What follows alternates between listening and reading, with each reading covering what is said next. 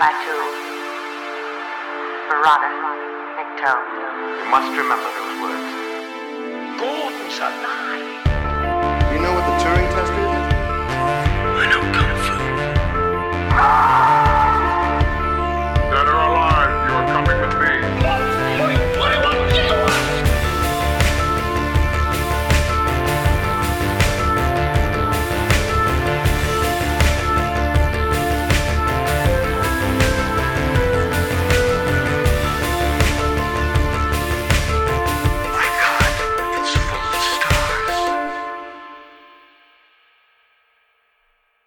Ladies and gentlemen, welcome back to Stories Out of Time and Space. I'm your regular host, Scott Weatherly, and as always, I'm joined by my seafaring companion, Julian Darius. Julian, how are you doing? You okay? I don't know this name, Julian Darius. I only respond to the Mariner. Yeah, well, I have another name. They refer to me as Ulysses now. I have watched the longer cut. We are going to be talking today. You probably already know because it's in the title and stuff. We're going to be talking about Wet Kev and Dances with Waves. That's right. They took the Mad Max. They took the Mad Max idea and gave it to Kevin Costner and took it onto the water. We're going to be talking about 1995's Waterworld, one of the biggest critical and commercial flops of the 90s. One of the most expensive films made at the time, and one of its biggest flops. But if we go back with retrospective, are we going to Howard the Duck this? Are we going to go back and actually say how much we actually like this, or are we going to basically throw it back into the sea and let it drown?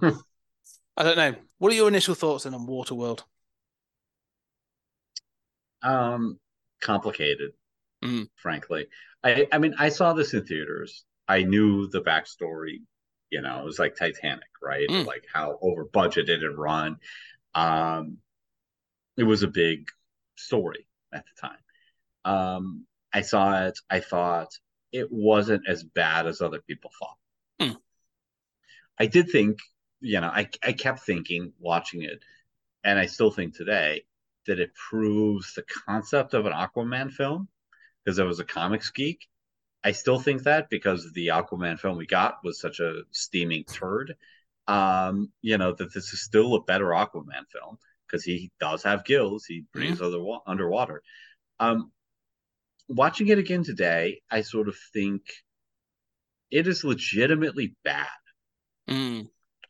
But that last hour, like it starts as a super serious movie. The first half of it is dreadful. Like, yes. I mean, it's very serious. Like you could cut everything but like maybe 20 minutes of the first hour and not miss anything. That last hour or so is really good.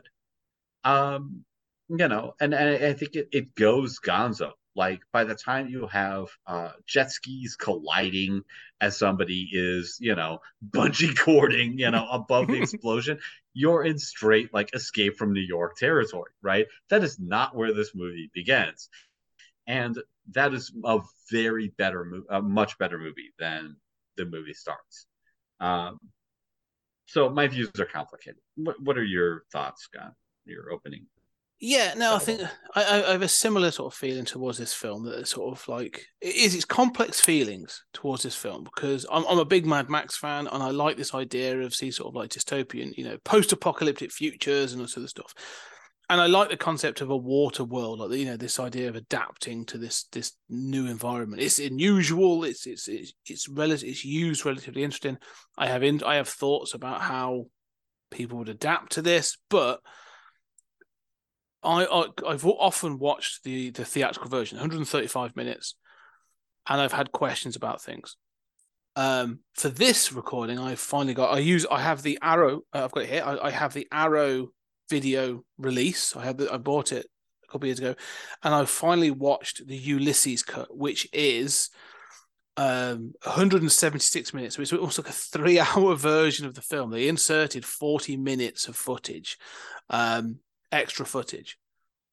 And what I would say is it makes what I agree is a complicated and bad film better. And what it does, it adds depth to certain characters. However, it still doesn't need to be 3 hours long. you're right. There's massive sections of this film that can be cut out. But watching it this time, the thing I realised that was the problem is Kevin Costner. Yeah. I think Kevin Costner is such the wrong casting for this film that it stands out like a sore thumb now. You're right. This is a film that should have been a silly action adventure kind of film, like similar to more. This should be more like Thunderdome than anything else, and it has those allusions towards the end. But you're right. That first part, it's trying to sort of, I don't know. There's just something about the sort of Kevin Costner clearly wants this to be some sort of serious epic, like some sort of I don't know. But you're right. It's so sort of like, I want to watch the film that Dennis Hopper's making, not the film that Kevin Costner's making. And let's be clear, Dennis Hopper is a terrible actor. 100%. I mean, he plays the same guy and everything. He's crazy. He's hopped up, but he knows that this is ridiculous. Yes. And he is so much more enjoyable. And, to me, it's funny what I remember about this movie, because I've seen this movie in clips on TV over the years, but I haven't sat there and watched it all the way through maybe once since it came out. So not for some time. And when I think about what I remember, everything is in that last hour. I remember the diving to the city. That's a beautiful scene. That's like with, you're like 45 minutes left, like that's a great scene. I don't know why they happen to dive right where there's a city, but it is a great, it has a sense of wonder. It has a sense of the world's gone to shit. Here's the sunken ruins. That's the, Planet of the Apes, kind of like this sense of ruins, this kind of sense of, real post-apocalyptic stuff. Oh, it's the end of it's the end of Mad Max Thunderdome, Beyond Thunderdome. It's the same thing. They fly over Sydney, and it's in ruins. Like it's the same thing. It is good. Yeah, and that's the one connection you have to the world that was before Waterworld. Because until then, it's just guys on water. Like, it's super boring, right? I mean, it's dumb, it's boring. But I remember that.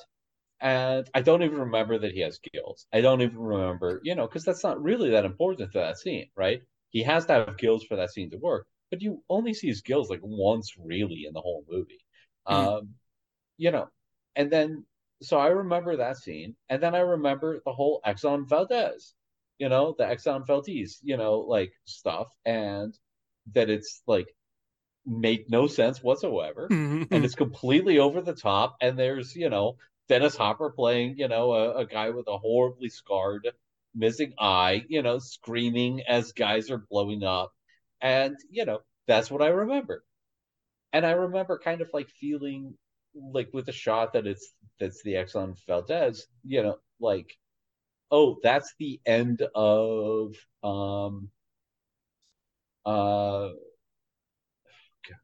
it's the end of what the vampire movie Tarantino plays in, and Dusk Till Dawn. From Dusk Till Dawn, right? Where it's this is the Mayan ruin, right? That's and it makes no sense whatsoever, right? The Exxon Valdez is not in service, and would does not have particles the size of skyscrapers. I mean, none of this makes any sense. But it's this kind of I got that even as a kid. This kind of postmodern Frank Miller-esque over the top thing, and I loved it. And those are the two things that I remember, and they're both in the last 45 minutes. Yeah. Well, the thing is, the 90s, what I was thinking about as I was watching it this time is exactly what you're saying. There are huge stretches of this film that are incredibly earnest, and they're trying to sort of have some serious drama, or they're trying to do something, and then it's sort of injected with some sort of ridiculousness. And the ridiculousness is way more fun. And when it's earnest and stuff, it's always Kevin Costner. And I'm just okay. And what I was thinking about as I was watching this, I was thinking, well, what else had come out in the 90s that sort of, there was this, because in the 90s we got Escape from LA, which is obviously the sequel to Escape from New York. But we also got like the closest I could think of was Tank Girl, which again maybe one day we'll talk about, because that film is batshit crazy. That film is like, so was the comic. I was a huge fan at the time of both the comic and the movie. Yeah, Laurie Petty is really good, and I think it's one of those weird ones where it's sort of like, it knows it's mad, and it's a bit like you go back and watch you go back and you watch Thunderdome, and I kind of love. Everyone talks about Road Warrior as the best Mad Max film. Yeah, screw that. But I think Thunderdome is gloriously insane. Where like George Miller's like, oh no, I'm gonna have like Tina Turner running Bartertown, and we're gonna have like this and that and all these other crazy stuff. And I'm like, cool, like you've gone nuts. And that's what I think you sort of, if you're gonna do this, you'd sort of need that. And I think that's the problem with this film. Is like it doesn't really know where it's sitting in that thing. Like it wants to be taken serious, but like it also wants to have, like you say, I actually really enjoy the attack on the atoll. When sort of like down top of the first attack on the atoll, and like you say, they've got like the jet skis. They pull up ramps, and you've got people on skis being pulled by a plane, and they come over the wall and all this other stuff. And I'm like, yeah, I'm in for all this. Like, this is brilliant. I'm really enjoying this. It's making me smile. And then they escape, and I'm like, oh yeah, I've got to sit with these three arguing now for the next 40 minutes on a catamaran. All right. Like it goes into tedium. Yeah, I did not like that attack. I mean, I like the idea of the ramps that you're talking about. But I thought that first of all, there are basic problems with the way it's shot. I don't know who I'm looking at. I don't know what's happened, in very basic ways that I would associate with a filmmaker who just has no idea what they're doing. I'm often confused, and I have to, jump back 30 seconds or, a minute to kind of just figure out, like, who did I just see explode? I don't know. And why did they explode? I don't know. I mean, they're just basic questions like that.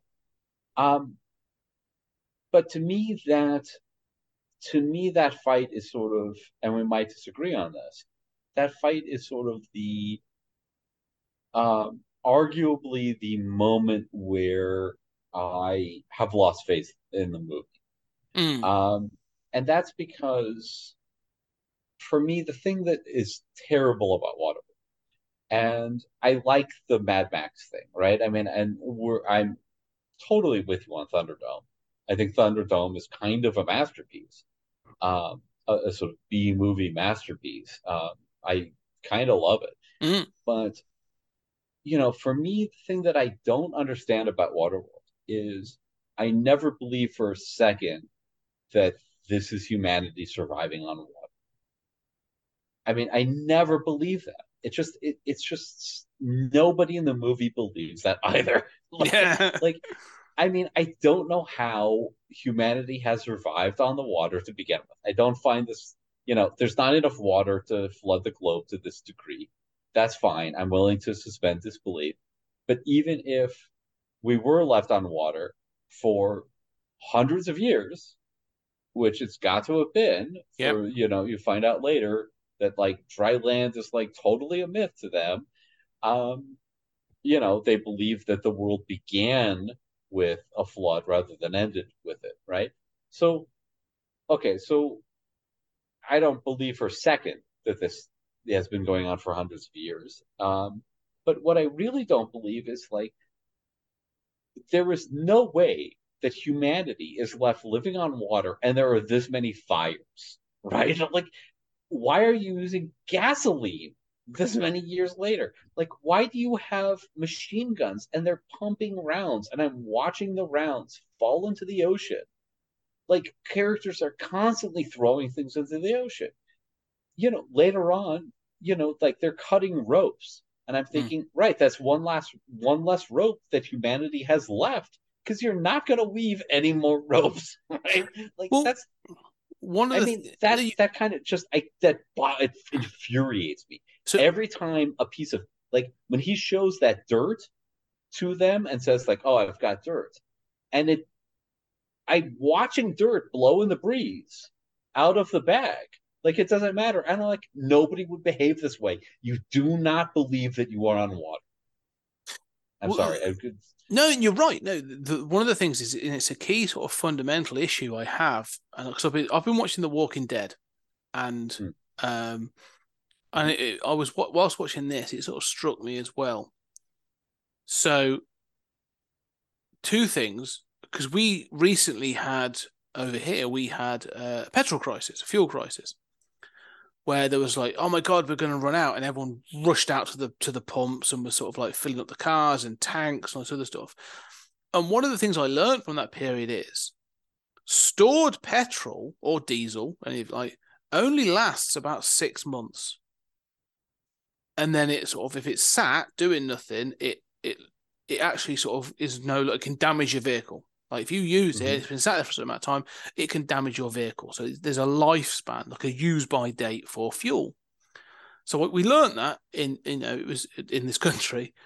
So now I watch things like The Walking Dead and this, where they're like, it's 6 years since the main, since I'm going, like, how the hell is anything working? Because you're not refining the oil into any sort of form of usable fuel. So that always bothers me now when I see the smokers, and the same for Mad Max. Like, it doesn't make any sense. But one of the things Dead, right? And The Walking Dead, exactly. Like, it infuriates me now. I watch this and I'm like, all the cars should stop. Like, everybody should be on horseback or that thing. But one of the things, everybody should be on bicycle. Yeah. Well, one of the things I've realized with all these sort of post-apocalyptic things is we go towards some sort of steampunk version of medieval times. That's what we seem to end up with. Do you know what I mean? Like, there's a crux of civilization that's basic enough that you don't need to have specialist knowledge, or specialist knowledge is achievable enough without too much industrialization, right? It's a pre-industrialized society. That's what we end up going back to, right? So I'm like, okay, cool, let's go to that. Let's take that down that path. Let's go down that path, right? And let's take Waterworld, for example. At least and it's shown, maybe I can't remember if this is in the theatrical cut, but in the Ulysses cut, the longer cut, there are a couple of scenes where within Dennis Hopper on that ship, you see things like they are collecting the shells.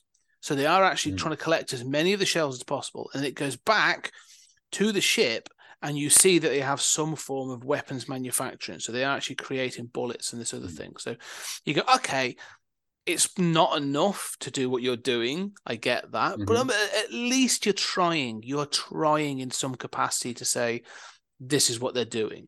And it's clearly a message of sort of like, these are these post-industrial people and the pollution, and they're all smoking, and he wants cars, and it's about and stuff like that.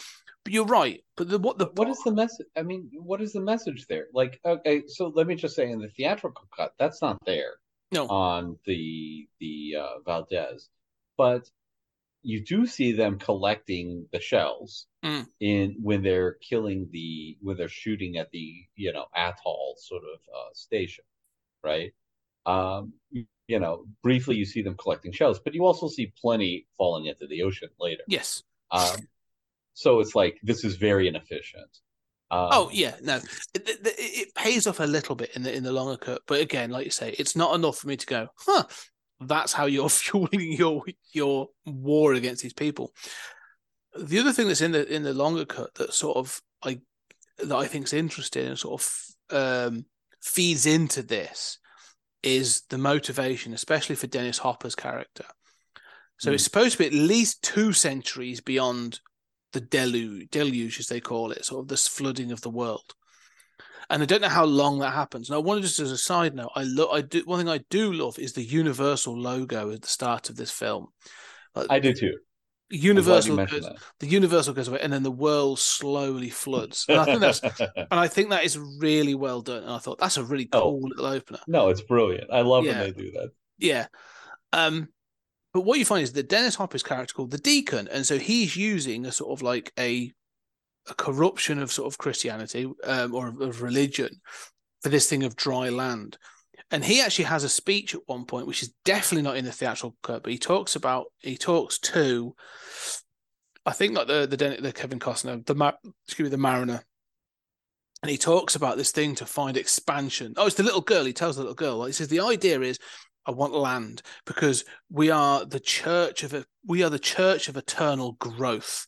There's more people on here. I want land, and we want to expand. We want to build. We want to do this. And so Dennis Hopper and all the people on this the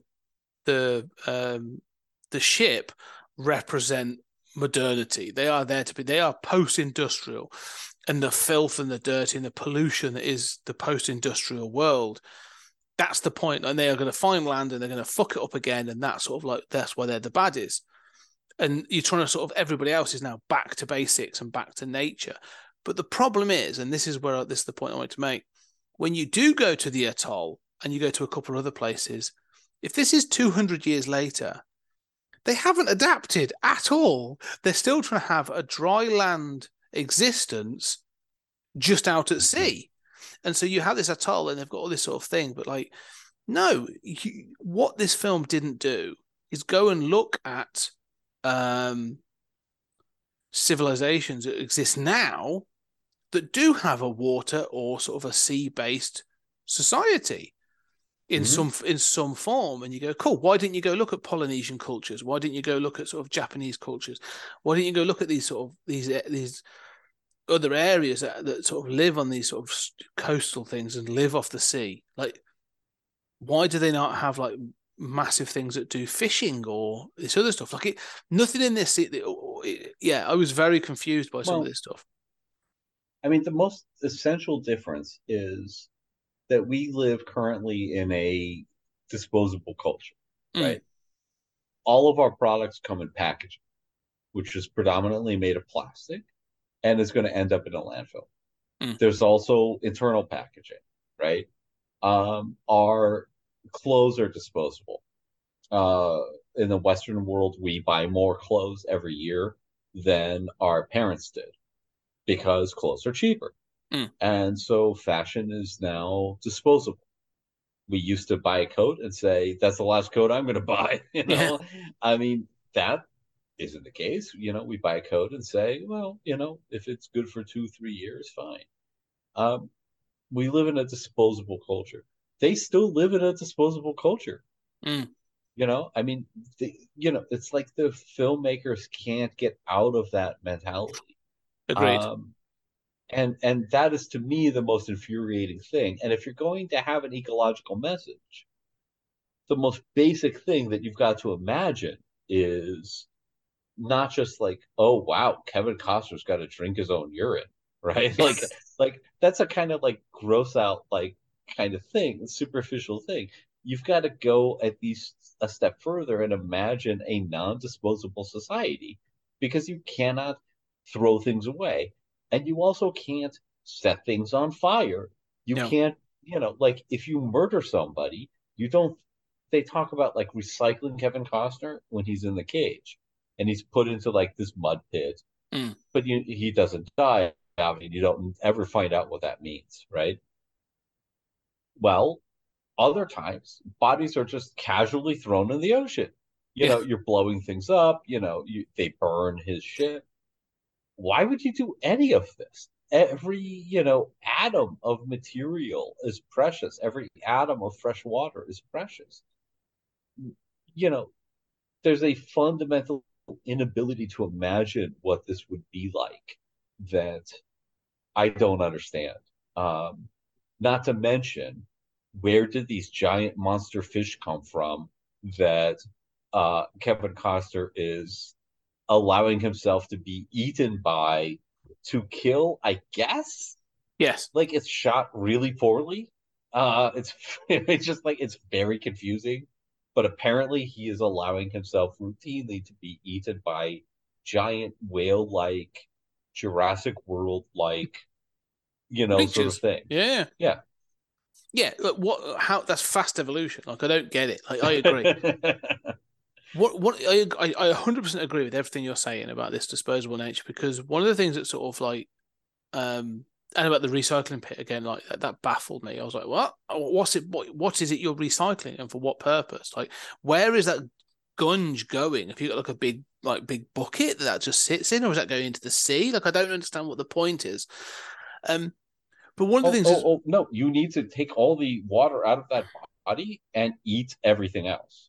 which is, we talk about Tank Girl. That's exactly the point of Tank Girl. They have like a dehydration unit. One of the things I also find confusing in this film, and it wasn't until watching it this time that it really struck home and really started to irritate me, is, and I sort of understand why they do it from a filmmaking point of view, but this obsession with pre-flooding or the pre-flood items. And so there's this thing of like, we've got paper and all this other stuff, and you're like, right, okay, what? How do you know to call it paper? You've got there's a religious system here that seems to think the world started with the deluge. All right, if it did, how do you know about pre-flood items, and why do you give a shit? Like, why do you care? We don't go around going, oh, do you know what? I'm trading in 17th century buttons because they're really rare. Well, someone might be, but it's not a thing. I can't turn up to like Tesco's and start trading and bartering in 17th century items because they're a couple of hundred years old. Look, it makes no sense. This thing of dirt as well. Like, all right, dirt is important. Why is dirt important? Is it because you grow things from them? Because the thing is, the thing I was curious about is, he has a jar of dirt, right? Mm-hmm. He's also got a lime tree. Yeah. And I'm like, so you've already got dirt in that thing. That's what there are roots growing in that. So you've got dirt. Like, is that the point of dirt? Is that why dirt is important? Right. Because there's no other purpose. Yeah, it should be. Like, you want to grow things. But how do they know that? I'm surely they'd evolved beyond that. So again, and the other thing as well is, like, they're growing limes because, again, they make points and then they don't follow them up. Because the point of eating a lime, which is why we're called limeys, by the way, by certain people, is to prevent scurvy. Well, from the shipping, right? Yes, exactly. Like, the British Navy used to, they use limes and stuff to prevent scurvy. So you get vitamin C and other vitamins because it was cheap and easy to do, rather than actual feed them proper food. That's what we're called limeys. Mm-hmm. So if that's the case, but then when you go to the atoll at other places, no one else is eating lime. So they should all be sort of like suffering from rickets. They should all be like, they should have fragile bones. They should be sort of really suffering from illness. Like, no one's eating vegetables because they can't grow anything. Like, it makes no sense. Yeah. What are they eating? I mean, yeah, I had the same thought. Like I kind of like the idea. I really do like that the Mariner can go underground and get, dirt, right? And get stuff from these cities, and that's how he's prospered. I don't know why there are these mutations, just like but whatever.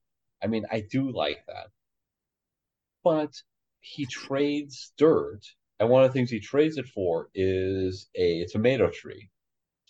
As you say, like about the lives, there's dirt in that tomato tree. Yeah. that tomato tree is growing from. Probably more than the handful of dirt that he traded. Yeah. So, like, how does that work? And then I think, like, I have investigated hydroponics. Why are they not using hydroponics? Like, why are they just like, golly gee, we don't know anything except for let's use a handful of dirt. And also soil really becomes infertile really quickly. You've got to recycle it. You've got to, you can't just take a handful of dirt and say, that's why you can't grow indoors and just, grow, the same, tomato plant in the same bucket over and over again. Within a generation or two, that soil gets bad and you've got to replace it with more indoor soil. well, same thing's going to happen. I mean, again, there's a kind of like basic failure of the imagination of the Yeah, filmmakers. I agree. And it seems to be this thing of, like you said, they can't seem to get away with, they can't get away from, um, they can't get away from the notion of how society works in the 1990s. Like you say, they seem to be so limited because this thing of myth of dry land as well. I get it as to why it would exist. We live in a world of wet, so there's this myth of dry land. You go, okay, cool. 250 years into the future, okay, cool. You're generations ahead of anyone that could experience dry land for the most part. But I still find that you've still got copies of National Geographic kicking around and stuff, and I'm like, I don't, as people have they lost the ability to read? Is if paper is a thing, yet, I know it's the Mariner. He's sought them from below, right? But water damage things get messed up. Like if you leave a magazine underwater, especially salt water for any period of time, like it will dissolve. There is nothing on that paper. And so again, there's all these things. You sort of asked, like, what is the time scale on this? At one point, they make it quite clear, and I can't remember if this is in the theatrical cut as well, but they make it quite clear that at least 2 centuries have passed since the world flooded. It's explicitly stated at one point there's at least 2 centuries. And I'm like, cool. That's 200 years of, people just standing still then as a survival culture. But things would change and stuff. I don't know, it feels static. Well, I agree with you. And again, I think it's this failure of the imagination. I mean, there's no line in the theatrical cut that's 2 centuries. The closest we have is this talk about how the world wasn't created in a deluge; it was ended. I've seen it, right? Okay, there's no talk about this. Like the deacon kind of preaches, but he is not a religious leader in the theatrical cut, really at all. He's called that. He has one speech, but it's more political speech. It's not, there's no religious aspect. I found myself thinking of like, I mean, this is, I hate to be that guy, but of Star Wars and the sort of like, oh, the Jedi, aren't they a myth? Well, you guys all remember the Jedi, right? Like, where it's like, like the world, we don't remember how the world ended. Yeah, but you guys are like clearly value paper. You have at least some culture of reading English and speaking English, and that paper's got stuff written on it. So like it serves no other purpose except as like to look at it and celebrate the world that's gone, right? Like I don't understand. And the other thing is like I don't believe anything about this movie. And I think that's the basic until it becomes a wacky Mad Max movie with an hour to go, and at which point I don't care, and it's just silly and it works or it doesn't.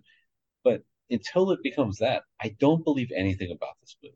Well, this is the thing that you're right, because I think one of the things is let's compare it to Thunderdome and even Tank Girl, because Tank Girl is a bit of a misfire. You're right. There are logistical problems with Waterworld on every level. Like, how does the fuel work? You've got this tanker full of oil, and there's little, but yet then you've got this sort of sea-based society, civilization that's going around and doing stuff. Okay. Well, this thing of the atoll, that if you were to go, it should be more nomadic. It should be continually moving and all this other stuff. Or doing like you say, there's a complete lack of imagination. Why is it fixated with the world before, yet seems to deny that there was a world before? All these contradictions, and that's when it tries to get earnest and tries to answer these questions. one of the reasons there's all these problems exist in the Mad Max world, completely exist, right? Yeah. However, because the film sort of goes, well, we don't care, so you don't have to care. Just enjoy the fact that you're going to get, Barter Town. You're going to get a guy playing a saxophone whilst two guys fight out in Thunderdome. Like, you're going to get a small person on top of a massive person of Master Blaster. Like, you're going to get all this other crazy shit. Go with it, right? You sort of go, all right, I'm in for the ride. Like, for example, Thunderdome has this exact same problem with the kids. Those kids that exist in the far wherever in the outback. I have no idea how long they're supposed to have been there because they seem to be talking about a jet plane.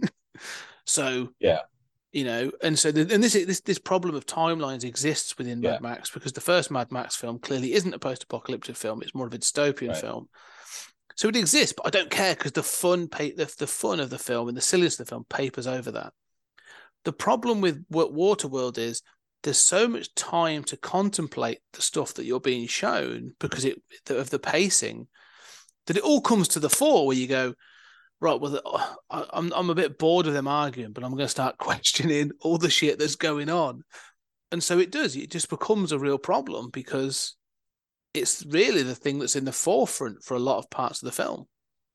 Yeah, I mean, I don't know if it's exactly the pacing. I mean, I find the Mad Max films slow.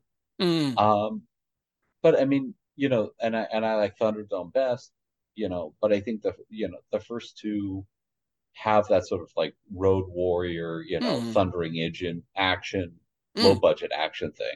And the third is going for like a much more kind of like pop culture, zany, I mean, there's even cargo cult stuff and, I'd love to talk about it. I mean, it's a smart movie in a lot of ways. Totally daft and dumb in others. But, this, like, it wants to be a smart movie. But I'm never, I mean, you think about like the history of discovery on this planet. Well, I mean, it took us a long time to discover, Hawaii and New Zealand and, these outskirts. But if we're sailing around in, motorboats and shit, it's not going to take us that long. No landmass, also, why is it Japan? It's pretty clearly Japan. Like, why is Japan is not the highest place on the planet? Like, I mean, it's not Japan.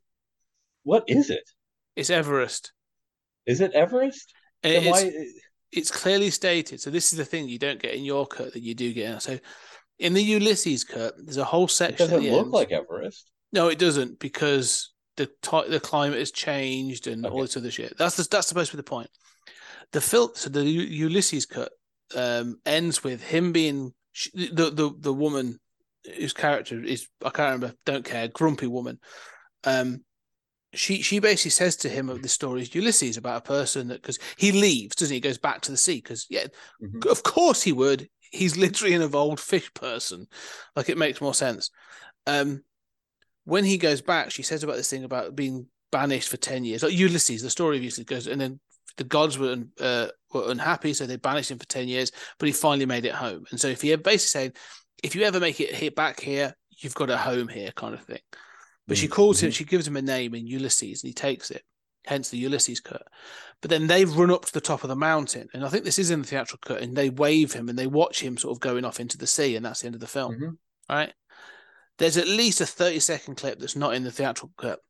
They find something on the floor and they uncover the dirt, and it's a plaque that says, in 1953, this mountain was conquered by Sir Edmund Hillary.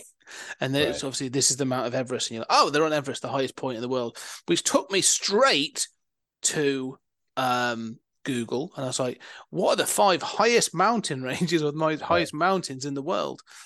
And the top 5 have got all exist within a 200-meter range. Yeah. So this isn't the only landmass. There's probably others around the world. Probably. So, yeah. So that was just, it just sort of, I was like, okay. Well, and what I would imagine within 200 years. I mean, I don't believe that humans are going to survive at sea for an extended period of time, Mm. especially these humans who have no idea what they're doing. Yeah. Clearly, there's going to be like fiefdoms around the few mountaintops that are left jutting out of the water, and societies are going to be organized around them.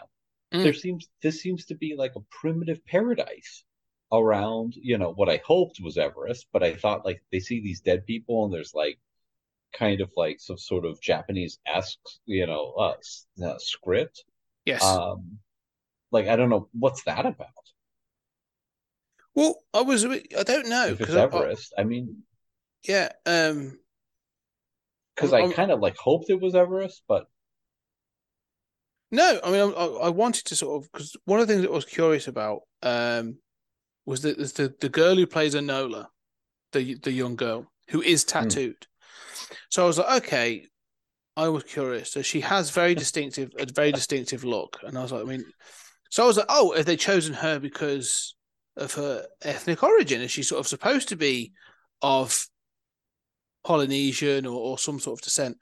No, I thought maybe that's it. It's a '90s film, so I'll give that a slate. But yeah, no, it's not. But I was like, okay, so that's the Himalayas then. If it's so, were they of Tibetan or Himalayan descent? Don't know. I don't know how long they survived up there. But the other thing I was more curious about is like no one has survived there. There is right. no like village. There Tribal is culture. no I mean, tropical culture, which like they should rock up there and find like yeah, some like some sort of culture. And it's clearly filmed for me. That feels like it's filmed in some Polynesian island. Like this is yeah. filmed in Hawaii or something like that. Hmm. Um, so I'm like, yeah, why don't they rock up and just find there's a whole a different bunch of people there? Like that was the ending I was expecting. Even like watching, even though I know I've watched a few times, I was like, do they come across people? I can't remember. They should do. Well, they come across like this hut with this man and Yeah. woman in it, their bodies, and they're covered in spider webs. And they have these books, and there's, like kanji, Mm-hmm. but okay, so why are they there? I mean, Well, that they're supposed nobody's to be. there. They're her parents. That's Enola's But parents. but But what was their society? Like, how long have they been dead? How did she get off this tropical paradise? I mean, don't know. none of it makes any sense. No, it doesn't. 100% doesn't make any sense because it's almost like Superman. Like we're dead. We must send our child out into the world. How is this like Moses? Did you send her out in a reed Yeah, but basket? at Like least I they had a don't get it. spaceship, dude. Like, how, how did this even work? Well, Like, that's the problem. did Like they you put her say, on like a little raft and say, "I hope you're found before you run out of fish"? I don't know because at one point in the version I watched, Helen, I'll just check the name, does say, "I found her." But that's it. It's not like, oh, I found her floating on a raft or anything like that. Like, there's no explanation of where this little girl's come from.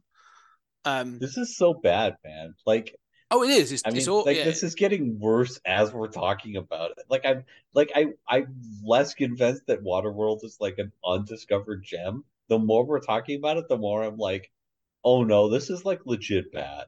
Yeah, well, this is the thing. It's like it, if you're having a 3 hour cut of this film and you still have major plot and world building problems like this, then you've got a real problem.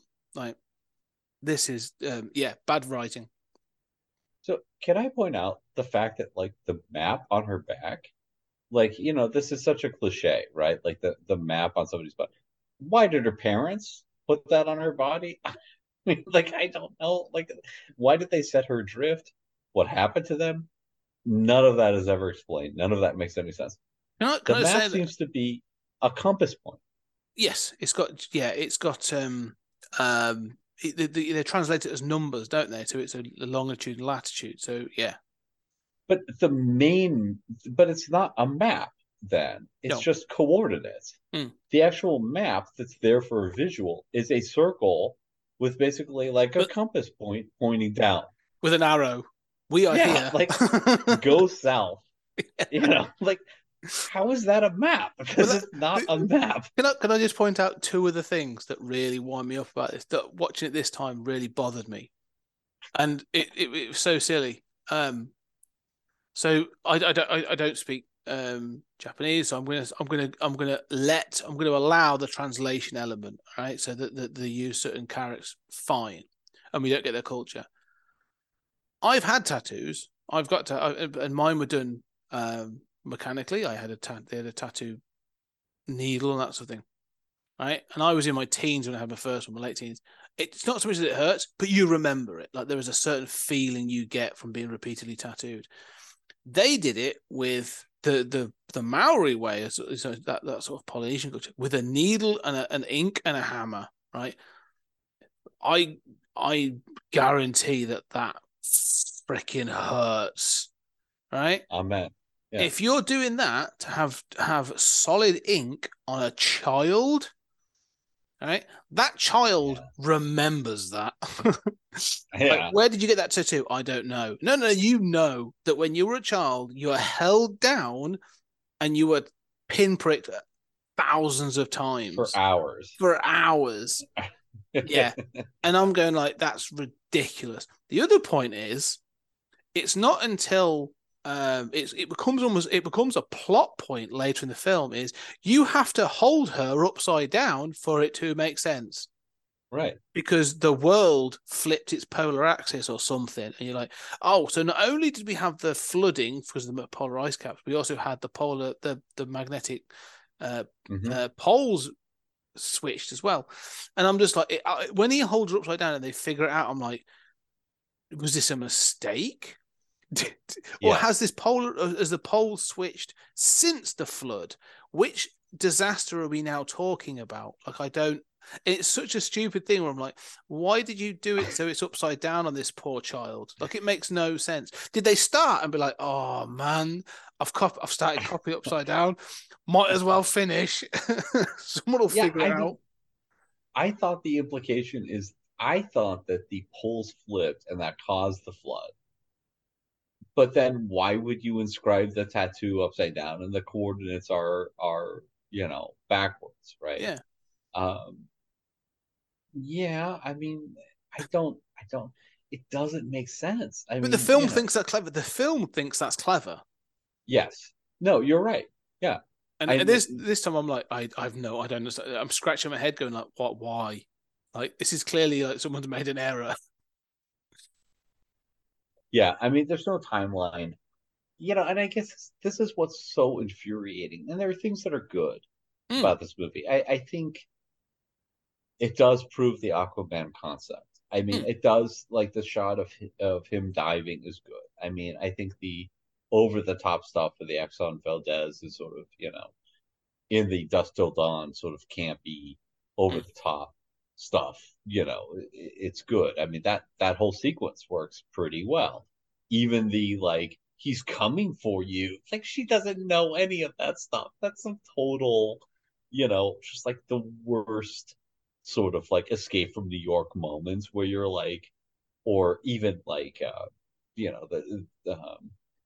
Chinatown. Yeah, I mean, just like, it's so over the top, but it works pretty well. I mean, it's entertaining for sure. I don't know. I mean, but what's mind-boggling is like the money spent on this, and nobody asked, what is the timeline of humanity's demise, right? Like, how does this world work? Why do they care about dirt? Nobody cares about any of this. None of this is important. Why are you using like napalm and shit? Like what is going on? This is that stuff. It's really hard for me to forget. Yeah, no, I agree, and it's sort of. I agree. Once this film sort of lets go of its pretenses, I have a lot more fun. I actually I do enjoy the battle at the atoll at the beginning. I think it's silly. It's slightly extended on the version I watched. And you're right. The stuff at the end, the finale, is actually kind of good fun. I mean, I like the fact they've got a guy who exists. He lives down in a rowing boat in the oil to measure it and stuff. And when the mariner drops the flare down there, he's like, "Oh, thank God!" Like, him like that bit is kind of makes me laugh. Like that echoes the silliness, the George Miller excess silliness of like a Mad Max. I'm liking that kind of stuff. You're right, but the rest of it sort of like they don't think they don't think it matters, but it makes up so much of the film that it sort of got to matter.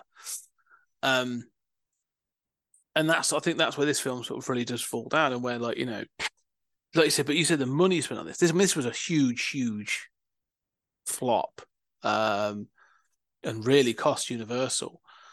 But again, it's one of those things that even if they were making it, like I didn't do any of the behind the scenes stuff, I haven't really watched it yet, but I get the feeling like if you were watching this being made, you must be going like, this is a mistake. Yes. Like this, it's like Cutthroat Island is another famous massive flop. The Gina Davis pirate film was from around the same time, where they built massive sets. And you watch that film and you must be someone on set must have been going like, this is not going to work.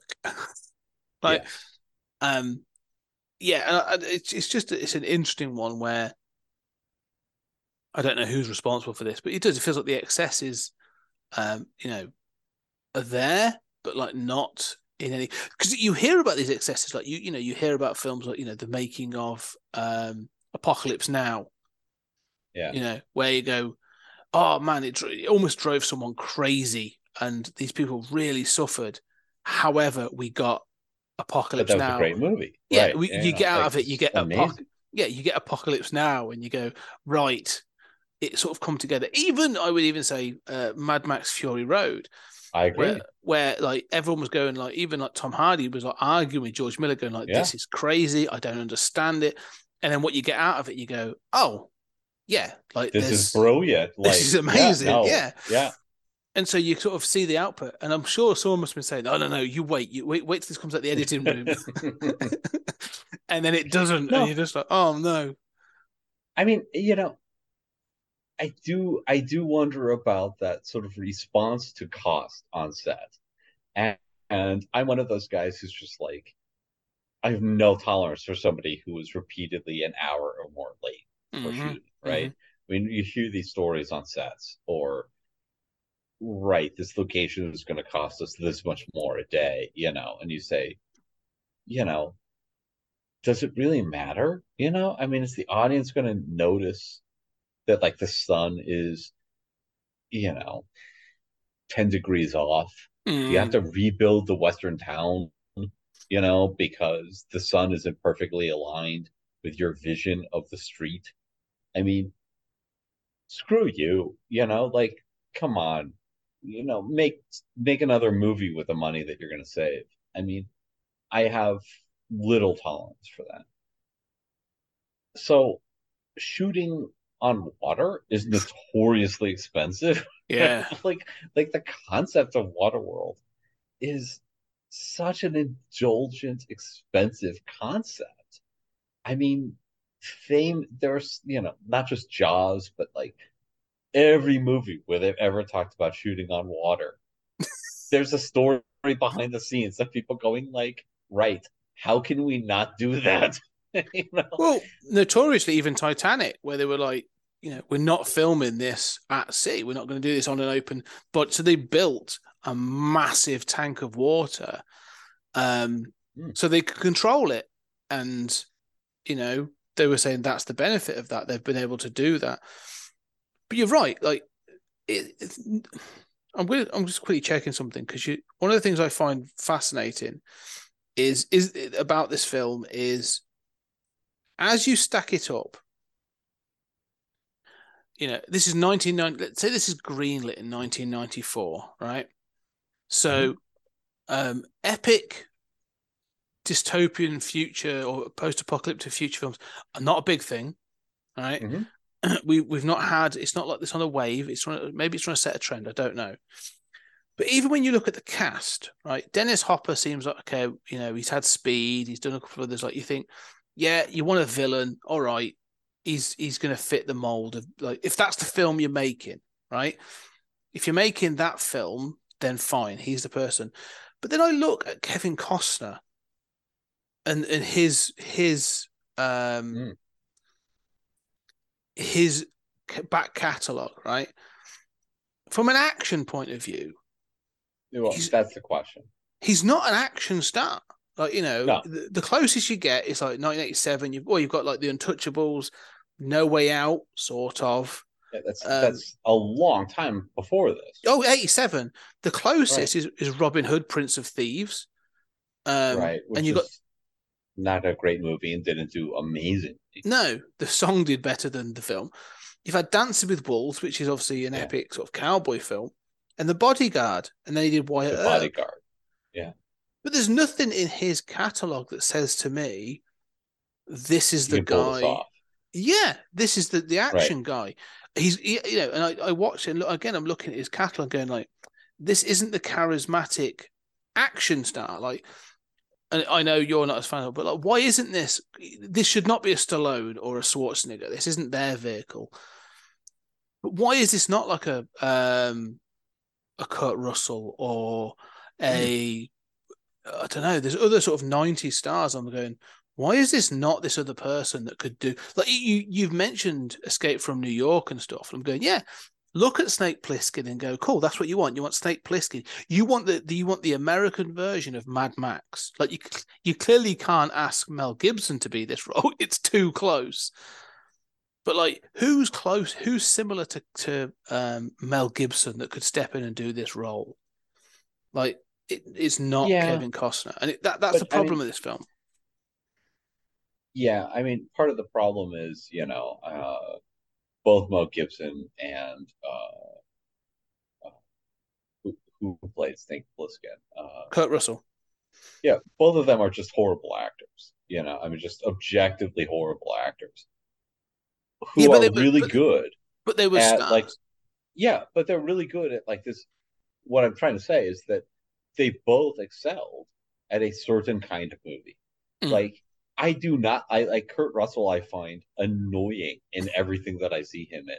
Having said that, I mean, I get him in certain roles where he's playing in an over-the-top surreal universe. I mean, if he's in a Roadrunner cartoon in live action, I totally get him. Like, he works in that role really well. And I want to see him in that role where he has to emote or be serious. It does not work. And so, but you're right. But the problem is they didn't think that was this movie. Mm-hmm. They did not. I mean, you have to decide what this movie is in order to make those casting choices. This was the Kevin Costner bodyguard vehicle. This was the, like, I am the emotional person who can get the guys in the theater, get the women in the theater, and now I want to do this movie, make this happen. And this movie doesn't know that it's Escape from LA.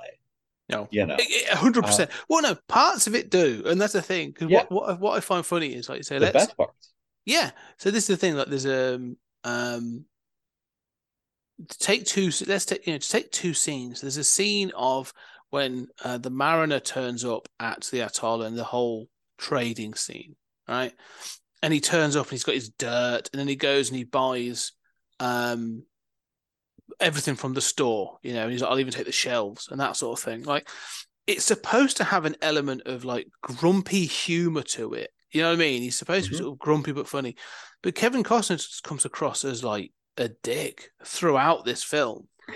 He's got no, they do, but like, because one of the things I notice that comes later is he has that thing where he's swimming with Enola, like he's teaching her to swim in the sea, and Helen's watching it, and all I could think of is Terminator 2. There's a scene where Sarah Connor is watching John Connor interact with the T-800, like the Arnie, and she says about in an insane world, the only sane, looking for a father, there's been these guys and there's that guy, but in an insane world, the sanest choice is this robot from the future. And it's a very cheesy scene, but it's sort of like, you get the point. And it's clearly they've gone, all right, we're going to take that idea and plant it in Waterworld. That's what we're looking. That's what that scene is. She recognizes that this mutant is the best parental figure and friend for Enola. That's the point. Oh, he's not as bad as we think he is. Fine. But you still need a bit of charisma or a bit of sort of like humor or something to be able to get to that point. And so you have that. And so it's very earnest and very sort of like controlled. Compare that to when you first see Dennis Hopper as the deacon on top on the ship, Axon Valdez, and he's being pushed around in a Cadillac and handing out cigarettes to children, and all this other stuff. And I'm going like this, and he's going sort of, he's actually saying to people like, don't smoke them all at once. If you break them, they don't work, and all this other stuff. He's saying like some of it is clearly ad libbed, and he's sort of like and all this other stuff. And I'm like, there's humor here where he knows this is batshit crazy, and he's going like, I'm being pushed around in a Cadillac in a dirty ship, like with these grubby people. I know what I'm doing, and I'm sitting there going like, even the director at some point should have gone, I think I'm directing two different films here. Like these do not gel. Like you could easily take those two scenes, show them if you took them out of context and you showed them to a person, so I'm going to show you two scenes. What are your thoughts? They'd be like, I'd be going, oh, well, they're two very different films. I'll be interested to see where these come from. Like they are vastly different. Yeah, we've seen this before, right? I mean, we saw this with Sean Connery, and sort of like the problem of casting an actor who kind of like takes themselves too seriously, right? And clearly that's going on here. I do think that he's not quite that bad. I do think that he does an able performance, but he's not able to laugh at himself. And you're right that there isn't, like, I think he does a good job of portraying like the sort of like Wolverine-esque, just like what he's trying to do is he's trying to do the man with no name, right? 100%. And he's tough and he doesn't speak a lot, and I think he does a good job at that. But that's not what this role needs, right? You point out he needs some kind of charisma. You need to believe why people would follow him. Besides, he's and why we should care about him. And he's just he doesn't have it, and he's not interested in doing it. No, he's interested in and this gets so many male actors, especially from this era. Of like, I want to play the tough guy. I want to be Clint Eastwood. Yeah, well, Clint Eastwood wasn't Clint Eastwood. Exactly. You have this dumb idea. Well, if you do, because exactly, I think that the thing is, we've obviously done that comparison for 20th Century Geek. We compared Yojimbo to Fistful of Dollars. Both Mifune and Eastwood knew what those roles were. And sort of like, we're like, oh, you need to have a bit of humor. Otherwise, this is a really dry role. And both of them, and Mifune in particular, really knows how to sort of play that comedic role. And Eastwood brings it a bit better and doesn't take it too seriously. If they'd have played it like Kevin Costner plays this, those films would not have been as appreciated as they are. And I think that's the problem. You need someone who can take himself. Bruce Willis is good at this as well. Yes. Like he plays that, again, like, you can put Bruce Willis in, and it's a film I think is massively underrated. I know it's not great, but Hudson Hawk, put him in a surrealist kind of bizarre. I love Hudson Hawk. Yeah, and Bruce Willis knows. We're the only two people on the planet who can say this. But I think, like, and again, like Fifth Element's a good example, actually. Probably an even better example where you take it to that extent, where you have that rough and ready man with no name, or the sort of the stand-up hero guy in a world gone mad, and he's the one that's he's the one that's looking, winking at the camera, going like, I know this is crazy, I think so too, and I'm frustrated with the insanity as well, right? And that's what he's supposed to be. But like, unfortunately, Kevin Costner, for me in this film, watch this time, was part of the problem, where I'm going like, oh, you're just as boring and as sort of vacuous as some of the rest of the cast as well. And I think that's part of my problem. well, that moment you were talking about where he has traded his soil, the dirt, in for chips, and is going to the trading center to Mm. barter, and they have nothing on the wall, right? There's nothing about the logic of that makes sense, right? Like Yeah. you don't drive up to a trading center in a post-apocalyptic world and say, give me like, this is what's left of Disneyland. Give me Disney box. And now I'm going to go to the Disney Center and say, wait a minute, you don't have anything? Why did you trade everything for Disney box? Like this is silly. You can imagine Bruce Willis saying, like, you mean to tell me, like I traded all of this for chits, and all you got is a fucking, lantern, Yeah, and you he'd need be that out. amazing. He'd Yeah, be you'd so need that good at that. outrage. You'd need that sort of like outrage of. I'm trying to think of, and I'll tell you actually a good example of this kind of thing. Again, taken to the extreme. Actually, think Bruce Campbell in Army Mm. of Darkness when he comes out the pit and he's like, "This is my boomstick," and he basically starts calling them sort of primitive apes, and it's sort of like Mm. you need that almost disdain, but like frustrated anger of like, look. I know you guys are struggling, but why the hell did you just trade? Like you said, why did you just trade this for what? Like this makes no sense. Like this is why you're going. This is why you're going to die. There's a scene that is definitely not in the theatrical cut but that comes shortly after this. When he goes back to his boat, he is approached by the elders of the atoll. Right, and there's a rule that is mentioned later on, which it becomes a bit of a population. So population control becomes a bit of a theme in the Ulysses cut as well. And he is presented with this young woman, and they're like, Oh yes, that's in the theatrical cut too. Okay, and do they mention that she's pregnant in the theatrical cut? It's ambiguous. Right, Like it's I'm not confused. That's one of the many things I'm confused by. right. They Okay, talk about, yeah, they sort of say that, but then it seems like they're also asking him to have sex with her.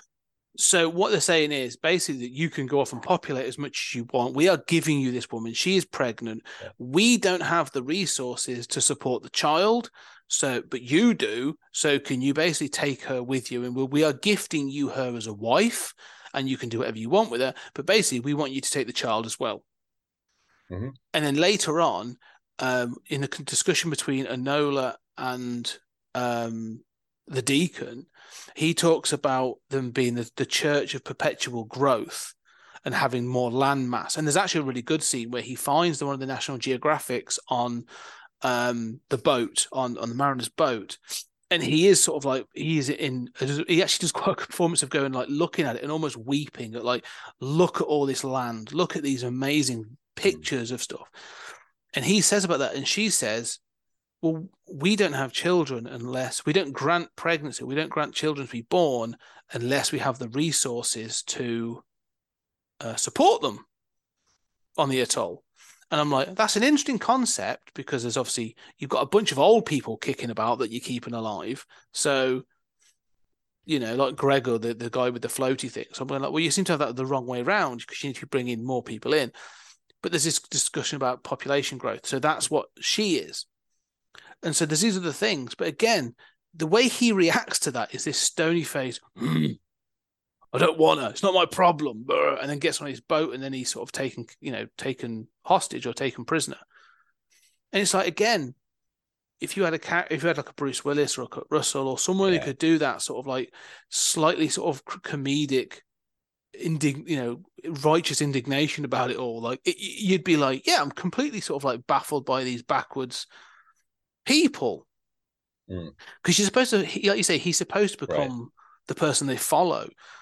And again, I'm thinking of I wouldn't want Stallone in this, but by any stretch, but like Stallone in Demolition Man is a similar thing to that, where he's going like, he meets the rich people, and he's like, why are we having like a luxurious meal in Taco Bell? Yeah. Like this is ridiculous. Your level of luxury is insane compared to and then he goes and has a rat burger downstairs, but he's saying like, but why are you attacking? Like, it's he's the person. They become like the audience proxy for calling out the ridiculousness. That's what they're supposed to do. And yeah, that's what I feel that is really missing from this, because I'm shouting at the screen going, this is ridiculous. Someone needs to agree with me. Well, I mean, I think the closest Costner gets to that is when he's sinking in the mud, which again, I'm not sure why there's mud. Mm. I mean, like it's part of the execution, but it's like, are they going to revive him and then take his organs as part of the recycling? Why is there mud? I mean, that seems to be a separate part of the middle of this floating atoll, but I mean, none of this makes sense to me. But where he agrees to fight for them, if he's let go, and he just says, "Sure," and it's very deadpan. Like that's the closest Costner ever gets to just like being straight up comedic. And I could see. I was like, "Oh, that's funny." Um, I think actually the kid has some of the funniest lines, especially when she's needling uh the villain. I think the only line that I actually laughed at was she says, "Was this your big vision?" to him. Yeah. I don't know, it's just straight up like I laughed out loud. But I agree with you completely. But again, I think like to cast somebody who's funny or to encourage Costner to be that means you've got to acknowledge that this is not a serious movie. And this is a deadly serious movie for at least half of its runtime. Well, that's the thing. Either, because you could do the deadly serious film, but then don't have Dennis Hopper. Like, don't do the Smokers in a different way. Make them a legit. Make them a horror. I mean, I'm talking like make them like the family out of the Texas or Texas Chainsaw Massacre. Like you want them to be like really freaky and scary. Like they come out of because there's actually some good shots like them the smokers coming out of the sunrise. Is really cool, and I'm like, that's cool. There's some shots like that I really like, but make it so that is like a horror. Like these people really are terrified now of these sort of like. I think of if you ever watched Firefly, did it when it became in the movie. They have these things called the Reavers, which were people that had sort of like lived in deep space and gone mad. And you're like, yeah, that's what you want. This thing of like these people turn up, like it's terrifying. That's what it should be. But they're not. They're the comedy element. Like, they're sort of. There's a guy who wears a mask that makes pig noises when he fires a big gun. Like, it's silly. It belongs in Tank Girl or, some other post-apocalyptic film. Yeah, I mean, what I keep thinking of is you were talking about like Mad Max, and I mean, I thought about Mad Max through the whole movie, positively or negatively. The thing that Mad Max does, and I don't think it's a great franchise. I mean, 2 of the 4 movies I like, basically, based on my memory. And I guess I do really like them, but, is that even the bad stuff, even the dull stuff in the good movies, you have a sense of stakes. You have a sense of like, you feel the desperation. The number one thing you have to do in a post-apocalyptic sort of environment is have a sense of these guys are at the end of their rope. Yes. And I identify with them. I feel for them. If they're worried about having the resources for a child, right? Like it's like, the performance is there, the little details are there that make you feel, oh wow, this is really desperate. I really feel for them. At no point in this movie do I ever feel anybody is actually desperate. I don't know exactly why. I don't know if it's the performances. I don't know if it's that whole thing that I have of like, you're throwing too much overboard. Like, I don't believe that you're really living on water. I just don't feel that anybody is really desperate. One of the things I find with watching, in comparison to Mad Max, to this, that's interesting is, again, going back to the casting. If you watch a Mad Max film, again, you know, obviously got Mel Gibson, but like beyond that, as you say about this sort of desperation, the cast are, and it's I'm cautious how to say this. They look malnourished. Do you know what I mean? They've made them look like malnourished and messed up. Like they've taken an effort to be like, we want to make sure you're skinny. We want to make sure you look like you're suffering. Like, you know, we're going to make you look dirty and we're going to make you look this and that. In this, one of the things I'm curious about is no one looks overly tanned. I wondered about that. No one looks really malnourished. No one looks, you know, it's 200 years, yet everyone looks perfectly white. They all look relatively well fed.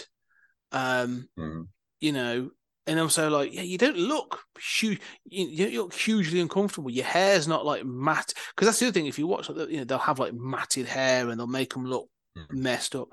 No one looks particularly uncomfortable. You know what I mean?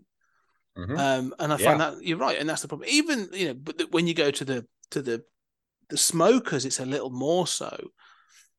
But everyone on the atoll, they've made too clean, and like you say, it never looks like they're starving. They don't be like you say, we're desperate for hydration or whatever. I don't know. You're right. It never feels like the edge of, you know. Yeah, like they talk about hydro, but you're like, okay, that's a word.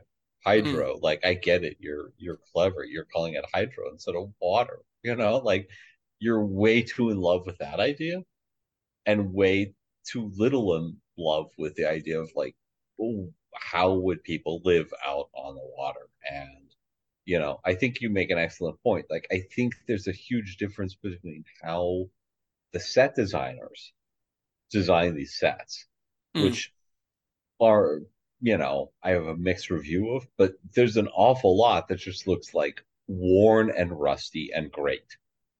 And where I really feel like, oh, yeah, I mean, like you're using this, but like I'm not even sure that's going to work because that's so rusted over, right? Where like I really dig that. And I'm just like, oh, that looks amazing. But the people in it are like, you are buff, you are clearly eating beef every day. You know? Yeah. Yeah, chicken and broccoli for breakfast and weights after that. It's one of the things I find is 200 years is a long time, right? And I'll put this again to the Mad Max comparison. 200 years is a long time. If you haven't adapted and you're still suffering to find water in a world made of water, now I know you can't drink seawater. Yes, I get it. But if you haven't found a way of the body adapting, like let's be honest, 200 years ago, right, we had people living in this country that would suffer from cholera and other illnesses because we had like sewage running down the middle of the street. Right? Yeah. But we survived through it. They were drinking you water. Say 200, but I mean, that was true 125 years ago, give or take, in Victorian London. I mean, yeah, there was absolutely sewage in that street. 100%. And they were both washing and drinking from the Thames at the same time. And in rural villages, they were drinking from wells that wouldn't have been purified, right? I get well water is probably better than some others, but like it's not good. It's only been in the last, I don't know, less than 100 years, as you say, probably the last 100 years that we've actually introduced piped water to all homes that's actually got an element of filtering and that sort of thing. So if we can, I know we're a post-industrial civilization, but if you can't find a way of boiling water and cleansing it and taking out the salt and this other thing to produce hydro, then in 200 years, then you deserve to be dead. Yeah. Well, then how are you still alive, right? Yeah. Floating on these little skiffs. Like, I don't know. I keep coming back to, you're absolutely right, of course. And I keep coming back to, I mean, even ignoring that you haven't found land and society isn't organized around that land. Okay, even if you're at the ocean, I mean, I think of a few things. One is like you mentioned the Polynesians. I mean, the Polynesians navigated. I live in the middle of the Pacific, as far away from a major landmass as as exists on this planet. The Polynesians found this place, man. Yeah. Like they found, they went all over and they still do it. And you can still take these, these catamarans, these boats out, and they navigate it by the stars. But you think about like the amount of time it takes to go from like an island to like New Zealand, 2,000 miles away or something, and they did this shit. Like, why would you not study how they did that, right? What did they have? And we know, like, what they have, they're still doing it. Like, study that. Maybe look to that as opposed to looking to like 1995 middle America suburban household and say, how can we transpose this onto water? One of my favorite bits that comes back to that is towards the end of the film, Gregory, the old guy, pulls out a map and a sextant and says, in the before times, they used this to navigate by the sun and the stars. If I was one of those, I'd have punched him in the face and been like, sorry, you know how to navigate in this world, and you've never told us. Yeah. Like, because one of the first points because navigation in this film really bothered me as well, because he's like, how are you going to find out where to go? And he follows that oil trail that's on fire to the ship. Fine, it's a good visual. I'm fine with that.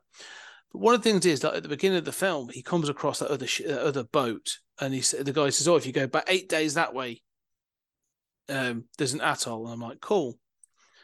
If you are reliant on finding atolls and stuff like that are plotted all over the place, like, you would have a navigation system. Right. These trading posts exist. You would have a navigation system. You would need to. It would exist, and it would be a part of the language that people spoke in to talk about how you get places.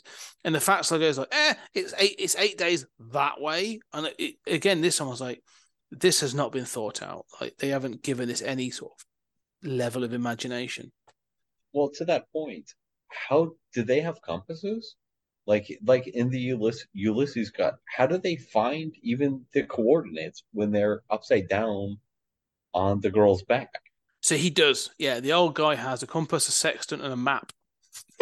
Okay, which has not been referenced at any other point in the film. Oh, it's just like, well, this will come in handy now that we need it. Yeah, basically, he pulls them out of nowhere, and you're like, oh, were those in your, when he floats off at the beginning earlier in the film? I'm like, did you have those on your floaty thing then? Yeah, it's a real Deus Ex Machina where he just pulls out and goes, and then is figured out how to use them as well. I'm just like, oh god. Fair enough. Not cinema's finest moment. No. I don't know, like, everything. I don't know. There are things in this movie that I like, but I feel like everything irritates me. Everything irritates me in some slight way. And I keep thinking that, like, there's that really dumb sequence that has no business being in the movie, where Kevin Costner has the two girls aboard the boat, and he is approaching, a trading station, and for some reason, Dennis Hopper, despite being the main baddie and having an oil tanker, having already personally led a raid, is now on this trading station next to a guy who's pulling the strings of the dead people's arms to make them wave. But they haven't bothered to conceal the bodies that they've strung up. Yeah. Like, what? And there's guys underwater with snorkels, yet they haven't concealed the bodies. I mean, and then the guys underwater, the way they release themselves is they cut the ropes. And I'm thinking, like, what are the ropes tied to, for a start? Well, yes. Well, that's an excellent point. My immediate thought is, like, how many 12-foot stretch of rope is left? Yeah. Right? Like, there are like 12, I don't know, a dozen, 100, I don't know. You've just like severed 10 of them in order to catch the Mariner. Mm. Like, I mean, every time that anybody fires a weapon in this movie, anytime that anybody cuts anything, destroys anything, uses anything, they use a crayon. I'm thinking like that's one of the last crayons left. Yeah. Like, you have a sense of that. Like, you think about like how good Interstellar is, and Mm. like we've got a limited amount of stuff on the ship. We're using it. I'm using. I mean, you have a sense of stakes. You have a sense of drama. Here, nobody ever recognizes any of this. I just that element annoys me constantly. Even the way Dennis Hopper smokes cigarettes. Where are these cigarettes coming from? Like you're burning tobacco. Like I used to be a smoker. There's got to be some better use for that. Yeah. At some point you'd be like, can we plant this? Can we figure something out for this? I mean, where are the cigarettes coming from? Where's Well, the gasoline? I mean, none of Yeah. this makes any sense. No, because they're drinking like rum and whiskey and stuff, and you see in the background In of the some bottles. yeah, you see like boxes and boxes of this stuff, but I've no idea where he salvaged it from, because as you've seen, everything's underwater, so I don't understand where it's come from, and it's not addressed. Like, they give you these ideas, and then they sort of like they undermine their own ideas by saying, "Oh no, you can't get to anything because it's all miles underwater and has been sank and is gone." Cool. Where did he get that Jack Daniels from then? Like, did they find a cargo ship of Jack Daniels? It's one of those things you sort of go like, it doesn't make a lick of sense. Yeah, I mean, like if Dennis Hopper spoke into the camera and said, like, in this post-apocalyptic world, I'm glad I've got a Jack Daniels to smooth out my mood. At least I would be happy that I know it's product placement and like there's a weird meta logic to it. Yeah. It's like the clothing as well. I always find the clothing where they're all wearing like different bits and pieces. That survived 200 years. I mean, someone pointed this out to me. This timeline thing, I saw it in as we wrap up, I'll get to this. Timelines on post-apocalyptic movies are important because it tells you how far away they are from from us as a modern civilization, because then you get the idea of if you do have sort of people that have degenerated, or how they're doing, if they've gone back into being a nomadic people or a farming people or whatever. What has been that journey? And so with this, they say it's been 200 years, or at least they suggest it's been 200 years. And you go, okay, cool. Then you are still like, he's found a CD player, and this is in the Ulysses cut. At one point, you have the Mariner listening to CDs on a CD player. Yeah. I remember CD players from the mid-90s. You could sneeze next to those and the feckers would stop working. Like, not alone have them being at the bottom of the sea for 200 years. Stuff like that I'm just like, it doesn't make any sense. But then I will also go to Mad Max. Like, the first Mad Max film is a pre-apocalyptic film. Like, it's close because the world's going to shit, and then you have apparently a nuclear disaster which drives them into the second film, and obviously the third and the fourth. By the third film, it's supposed to have been a couple of decades. Like, Max is older, and so it's all this other stuff. However, the second film is supposed to be a lot sooner. And I'm still going like, wow, those people in Australia threw off civilization fast. Like, they were like, look, in fairness, civilization in Australia were always, there's a tenuous link. Like, but the moment they can don a jock strap and a hockey mask, they're like, right, I'm done, and I'm into this craziness. They were friends with benefits more than a marriage. Okay. Yeah, and so I do. Sydney's an exception, right? Yeah, you get a mile outside of Sydney, you're fighting snakes the size of trees. Oh yeah, 100%. Like, they're ready for that country is ready for the post-apocalyptic world instantly. But I love that someone pointed out, they were like, yeah, the rest of the world might be fine, and they've just not told Australia. They're just like, no, leave them to it. I want to see what happens. But yeah, I think timelines are important, and I think it tells a lot of things. And this one's so confused and doesn't seem to be consistent that begins to bother me by the end of the film, especially watching this time, and especially with the Ulysses cut, by 3 hours, and I'm going like, I'm the quieter stretches are longer, the action's slightly better, but it doesn't add up to a better film. That I'm like, director's cuts are supposed to have something more, like a different vision or a different themes. This doesn't have anything new other than extra time, where I'm just like, okay, it is just longer. Before we go, can we talk about the sexual politics of this? Because I don't think this movie would be made today. No.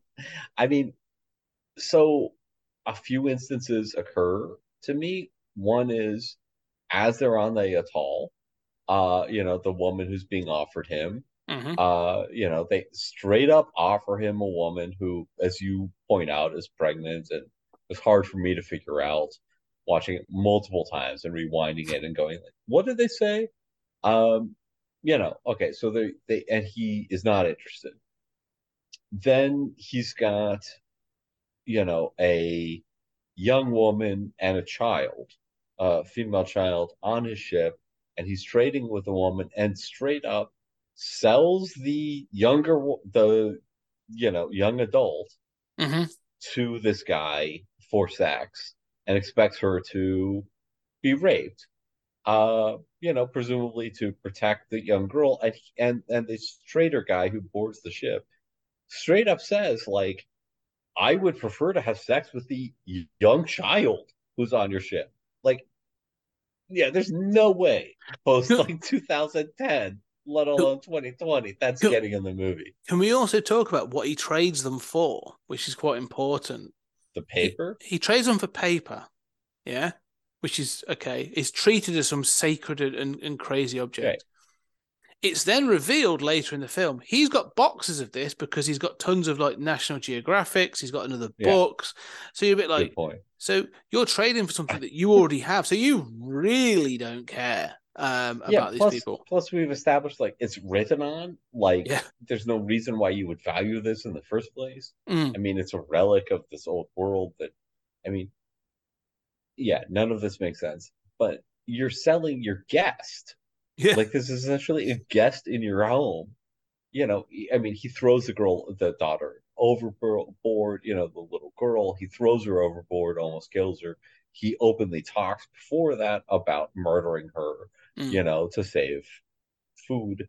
And then, also the young woman tries to proposition him and say, don't throw the young girl off board. I will have sex with you. There are things I can offer you, in exchange for the survival of a child. Like, this is some dark shit, man. Like, and it's never, the weird thing is that's in the serious part of the movie where it should be about humanity is on its last legs. We're struggling to survive, and Kevin Costner is playing it straight.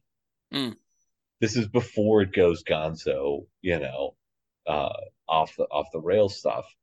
And yet, like, and he refuses because he's like, I'm not into you. There's nothing you can offer me.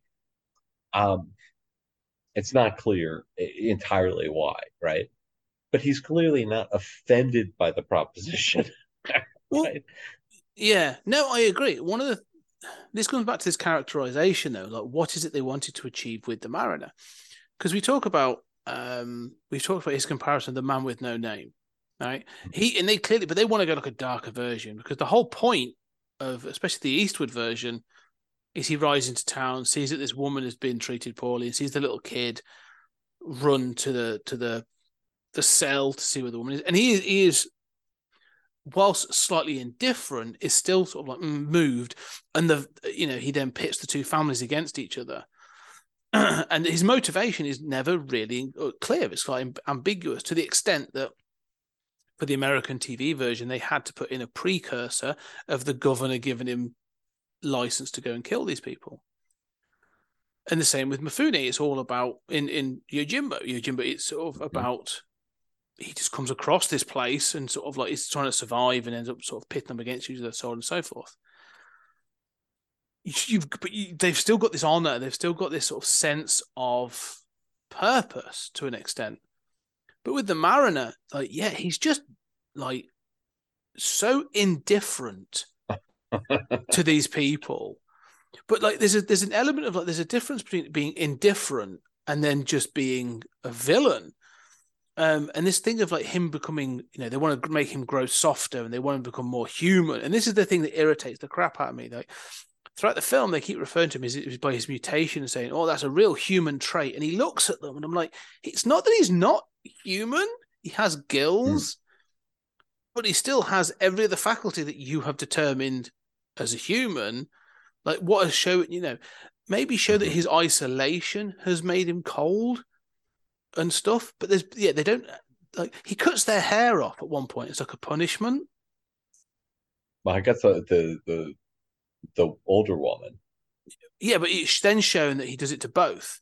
Because okay, not a theatrical cut. Okay, well, you don't see it done to the little girl. He just walks towards her with a knife, okay. And then they're sat there and their hair's all muffed and it's really sort of short and this other stuff. And you're like, okay, but the purpose of that is, and I explain that because it's not in the theatrical cut. In the Ulysses cut, at the very start of the film, when you first get to the atoll, there's an old man on a rowing boat outside the atoll, and he's saying, "I will sell you my hair," and he's got like mad hair and a massive beard and stuff, and they're going like, "Oh, we could use that," and I'm like, "What for? What for? Like, what?" So hair is a tradable good. Like for what purpose? Like, can you weave it into clothing? Is that what you're doing? Like you've never shown that. Maybe. Right? Yeah. And, so, but then show that, right? Exactly. Like make me feel like this is the desperate world where like hair is valuable because that's clothing or you know. We haven't got sheep and other clothing to turn into wool, but we can use human hair maybe or something. So there's these little bits, but I'm like, yeah, at what point, even watching this, I was like, at what point does he turn and for what purpose? Like he starts to become friendlier with them. But this is that problem I'm saying about the characterization of the Mariner, the sexual politics, all that stuff would work again to an extent. I mean, you're right, it wouldn't be made today. Because he then goes off because he then gives up the woman goes out and he sort of goes out and saves her, doesn't he? He changes his mind. But maybe this is just the performance. Like, I don't understand why. At no point does something in Costner's face change that goes, oh, he's rethought this. Like he's thinking it through. It just sort of feels a bit more like, oh, this scene now leads into this scene. We're now learning that he's not as bad as we thought he was. And you're like, it doesn't work. Yeah, it does feel like, your connection of it to The Man with No Name, I think, is apt. And it does feel like that same sort of thing of like, I've seen these tough guys. And I think this is like Kevin Costner, even though he didn't have a history with action, he had cachet in Hollywood. And that's why he was able to get this made and able to get this done. And, the same thing happened with, Bruce Willis and a bunch of other guys where, when you have too much power, a lot of men want to do the tough guy and they have certain ideas about what that means. And it's more an idea of what the Man with No Name was than who he really was. Right. And, it's amazing. Like, he doesn't speak, but you do have a sense of like an ethos, and he is tough and he's willing to let people, good guys and women and children get beaten and killed. But he also, wants to prevent that as much as possible and especially not be responsible for it. And Kevin Costner, it's like, no, like I remember that character as somebody who is tough, but also redeemable. So I'm going to be tough and uncompromising, but also suddenly redeemable. As opposed to really understanding a sort of nuanced portrayal where we can see it as a consistent character. It is this kind of like a bad instance of anxiety of influence, right? Where you're misunderstanding the original text and misrepresenting it, but in a way that is less successful than the original, rather than inventing a new thing. Well, yeah, 100%. And I think that's the problem. I say, because when I think of this thing of like, maybe it's the more modern thing. If you want to do this now, you give them either humor or give them something else, but you give them a vulnerability. There's almost like a moment where you see the tough guy being caught in a vulnerable position, and that can be something silly, like he really likes candy lollipops. I don't know, something like, there's a vulnerability, there's a chink in this tough guy's armor that shows that he isn't all just bravado and machismo. There's something else there. But without that, you sort of just end up with just like toxic masculinity. You go like, oh yeah, no, I don't like him, and he's unredeemable. Even when he does the things later on, you're a bit like, yeah, okay, like, why is he like this? He's been isolated. Okay, so what? Where did he's mutated? Okay, well, who are his parents? Where's his culture? Where's his society? Why does he not? Does he have an amnesia? Does he forget this? Like, and because there's this suggestion as well of there being more people like him out there, which is why one of his, if there would have been a sequel, I assume that would have been the mission for that. Not to mention the Waterworld 2, The Revenge of Dennis Hopper. Yeah, exactly. Yeah. That's it. Wet Kev is what I call it now. Not Mad Max. It's just Wet Kev. Oh my God. The Mariner. Yeah. But it's just that first hour makes him almost irredeemable. And I think of like not so much Mel Gibson's Mad Max. Probably more so, actually even Mel Gibson's Mad Max as well. That non-talking, lone man with no name kind of thing. They introduce humor but also like vulnerability and silliness, like a bit of silliness. Tom Hardy's Max is the same. Like he has to have that element of like just sort of like, is he a bit kooky or is he insane? And there's something there that's more than being just stony faced and dull, really. You in terms of the comparison to Mad Max, another thing that occurs to me, especially the stuff that I like, certainly Fury Road, is the sense of cinematography. And it is amazing how much a decent shot does for you. And I get that we're talking about 1995. The Mad Max movies were made for a dime, in the 1980s, right? Here, this is 1995. They've got money. This should not look like, a third generation National Geographic show. Like this is on the water. You spent a fortune to shoot, on a catamaran on the water. Like, we should see that bow going up with the waves. There's almost no waves. Like, there's no sense of the majesty. There's no sense of like the isolation of being out in the middle of nowhere, right? Like, all of this sense of just the beauty of the ocean, of the natural environment, of the kind of shots that you can get. And you're right about like the sun. Like, that irritates the hell out of me. Like, I mean, as somebody who's like fallen asleep or spent too much time on a beach and been like sick for weeks as a result, like, no, I mean, especially being a white person, like, no, you're going to be messed up. These people, you all have skin cancer. Okay? Yeah. I mean, but there's no sense of, being under the sun. There's no sense of, just the beauty of the ocean. There's no sense of just like those shots of the waves. Where are all the waves? I agree with that. Yeah, it's like there's got to be a tide, because that's the other thing as well. No matter where they go, I don't know the geographical expanse that they cover in this film. But the sea is flat throughout this film. And as you say, like, if you've got a catamaran, because they keep pulling down the sails, I'm like, cool. So there's a wind, cool.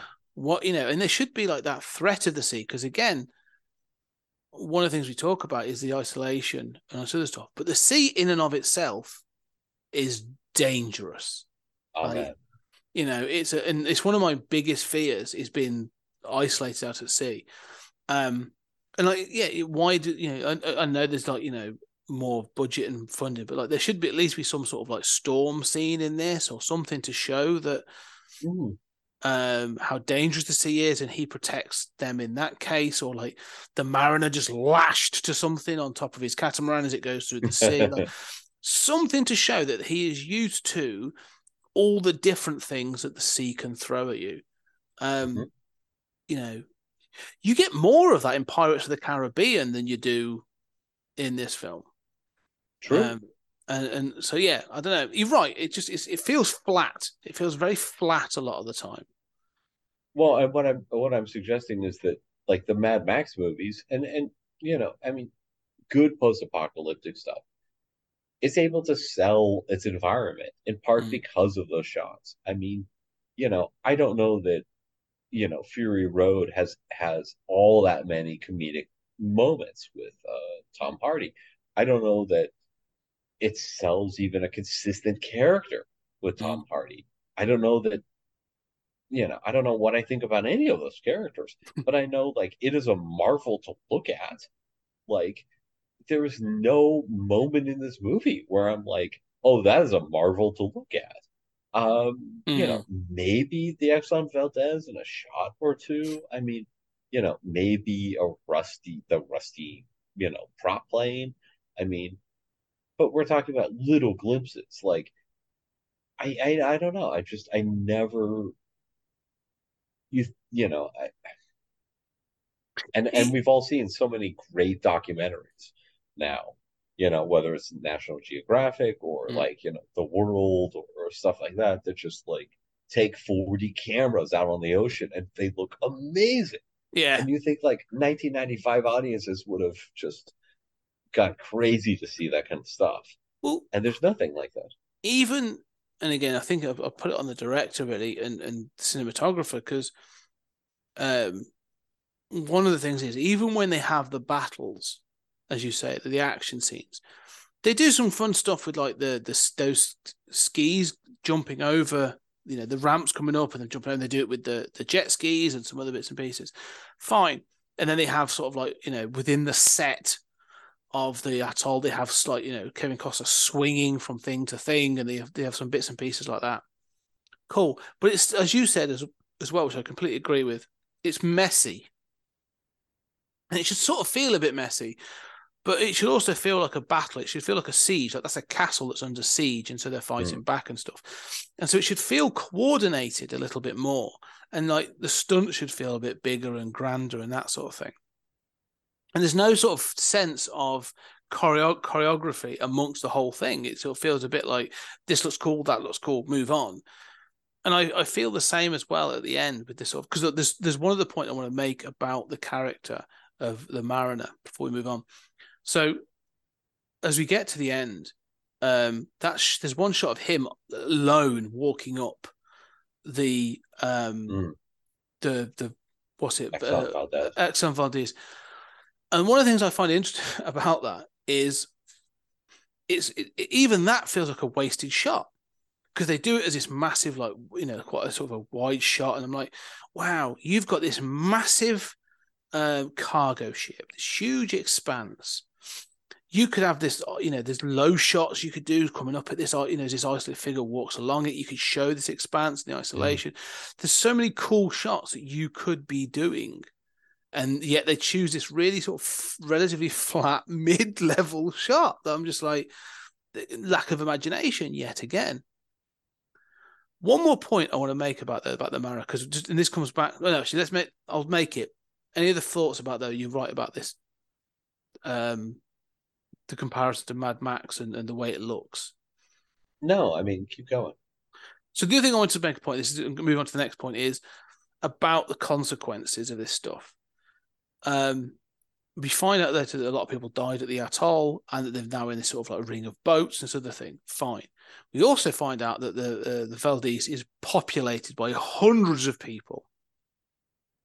Hundreds of people, children, women, people, lots of people. They all try to row this massive thing right? And they are Yeah, lulled that's into crazy, by the way. I mean, doesn't like, work, wouldn't no, work. it Yeah, doesn't make sense. It's cool. I yeah, dig it. yeah, Like, yeah. again, like a Frank Miller kind of like Mad Max way. I really love it. Yes, Yeah, but it does not belong in the same world as the BN. exactly. I 100% agree. But I do love the shot when the oars come out and they're all running forwards and backwards. Like it looks cool. It's Um, Gonzo. it is. It's completely mad. But the point that's interesting is because one of the things is with the longer shot, you do see there's more of a religious conviction to what they're doing, that they are looking for this promised land and all this other stuff. So them running to the oars is way more sort of makes way more sense in the longer cut because they are like there's this religious conviction they are doing the right thing. However, the mariner then comes on and drops a flare into the oil tanker, and we go, "Oh, that's cool because you killed the old guy." And he says, "Oh, thank God." You've also just killed hundreds of women and children, and men, women, and children in the middle part of that boat. Mm-hmm. Hundreds to save a child and all other stuff, like innocents that have just been that are looking to survive at the same time. It's a very good point. Yeah, I hadn't thought of that. And so I've never thought of it until this time where I saw him do it, and I'm like, you see the sides of the ship blow out, Oh, yeah. and I'm like, huh. He's just You're a mass murderer. yeah, you've just killed hundreds of people. Well, when I think about like the amount of ships, and this is why I hate that atoll scene.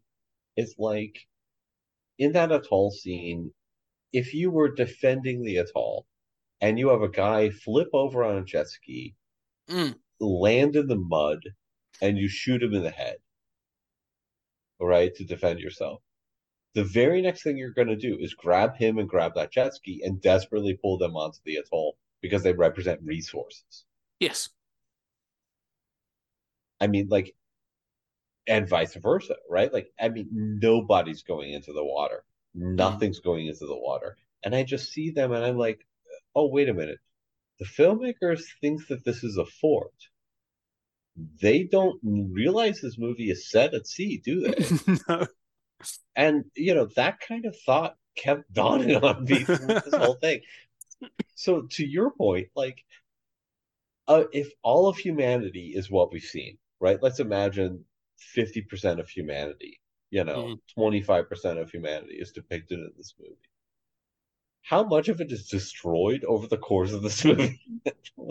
And so when he drops that flare, which I'm not sure, I mean, it's supposed to be a badass moment, but it's like, I mean, I'm not sure that it works, but it's how much of humanity, like, granted, you're killing the bad guys, men, right?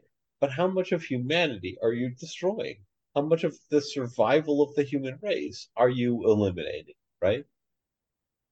Even if it's under the control of this bad guy. I mean, it's worse than like blowing up the Death Star with everybody on board. Like you might be eliminating like a significant percentage of all humans left alive, Well, more than that, what I would say, you're right. Yeah, it's 100%. Like it's killing off a large proportion of the surviving population. And yes, they have been serving under this deacon, but also they're pretty good engineers. Mm-hmm. Like if you want to and they've got the largest ship. Yeah. Like they've got the closest thing to like dry land that anybody has. Yeah. So it's like kill off him. And this is the thing, isn't it? Like that thing of like, he doesn't want to be a leader, But I was thinking, like, if you really wanted to take this film, it should be, or if you want to have this as like a religious allegory, would be he leads the people from he shows them a better way, and they all end up on dry land, and they're like, oh yes, no, you're right, the mechanization of the deacon was wrong, and we're actually going to be one with the land or some shit like that. Mm-hmm. But that should be like the Ark or something, like that's what should take them back to the promised land. Like, yeah, no, gonna wipe them out, and we're fine with that. Yeah, well, as an American, I mean, murder solves all problems. I mean, we're taught that from 6. So, hence, yeah, I mean, 6. Hence why, a 6-year-old then kill his teacher to solve their problem. Yeah, well, I mean, maybe that teacher had a comic, That's what we're taught. But I say that as a teacher. yes, but that's a problem. That, this is one of those films that I think the more you try and apply logic and things to it, the more it falls apart. Yeah, I did find myself thinking like many of the movies that I like the most are like I tend to be, even though I think in real life I'm pretty comedic, I tend to like very thoughtful, artsy, sort of like what are the implications of this kind of movies. But watching this makes me think like, yeah, fuck it, man. Like, just go for the fun, go for the over the top. Like, I mean, if you don't really want to, at least if you don't want to spend the time thinking about what it would really be like and what the timeline is and how do you have water. Here's another thing. Where are all the animals? Where's the aquaculture? Right? Like you should totally be doing aquaculture. I mean, like, you know, tribal level humans did aquaculture and had, captive fish and stuff. We should be doing that, right? Why are they not? I mean, nothing about this makes any sense. If you're not going to really do that, at least go the Dennis Hopper route.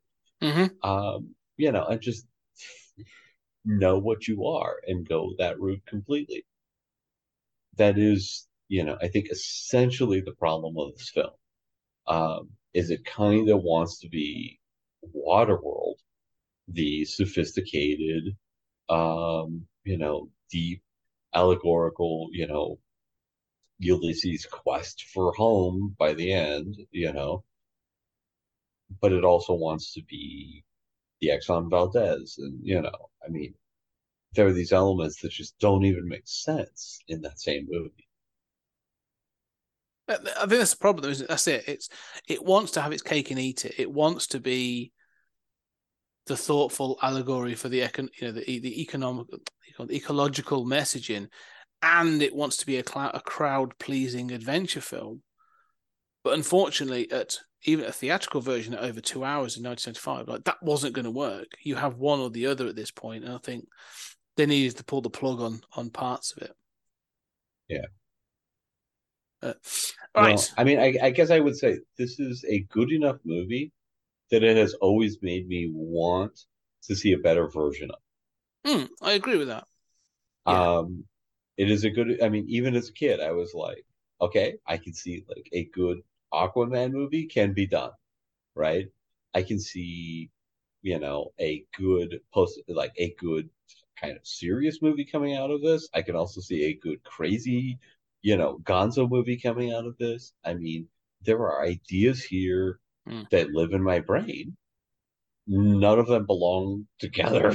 Like there's a bunch of ideas here and characters here and things that continue to live in my brain despite how this movie is maligned. And I don't think either of us are saying it's great or it's not Howard the Duck. Okay, no. I mean, I think that's a better movie than this. Frankly. It knows what it is. But I will say there's a lot of this movie that lives in my brain and that I don't think is bankrupt in terms of ideas. It's just the execution is so god awful. Yeah. Yeah. But there's a better version of it. There is most definitely, and you could do this as like a legacy sequel. Have an old Kevin Costner come back as like an aging mariner, returning to dry land to sort of finally die or whatever, and finally coming across another mutated fish person or something and pass on the legacy to somebody else. I don't know. There's ways of doing stuff. You could do this. I mean, hell, they're doing this kind of thing now with Avatar: The Way of Water. Like, I've not seen it. I'm still waiting for Disney Plus. But yeah, I think you could do this much, much better now. And like you say, or run this as a premium cable show.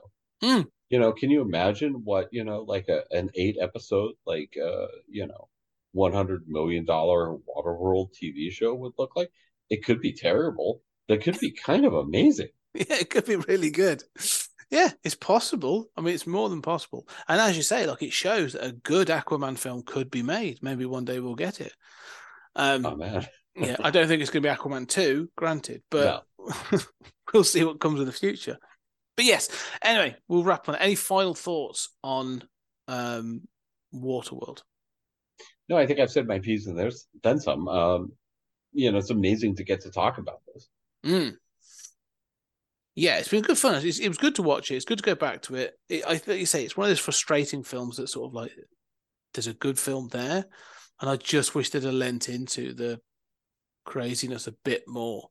And maybe one day I think we should do. Maybe I think Tank Girl would be really worth revisiting because I think that's a film that I think would probably maybe leaning more towards the Howard the Duck than the Waterworld, but I think that'd be worth seeing. Yeah, one thing that occurs to me is I think it's John Howard. His music is not amazing. In fact, there are many times where I think, oh, this is dated painfully. You could do a cut of this movie that was like a 2-hour cut with a little more appropriate music that knew it was a joke, that knew it was sort of fun. And this could be a really awesome movie. Like, no doubt, you could use what you've got and make like an amazingly fun movie out of Waterworld. I think that that's the thing with this. That's the problem, isn't it? There's a really sort of interesting film or fun film to be had in here. Just not this version. And definitely not, I would say, neither the theatrical version or the Ulysses cut really will be... I won't be revisiting the 3-hour version, let me put it that way. But yes, anyway, we will be continuing. We're into the 90s now. I forget, what is next? What is next on our list of things? Well, Scott, let me tell you what you've won.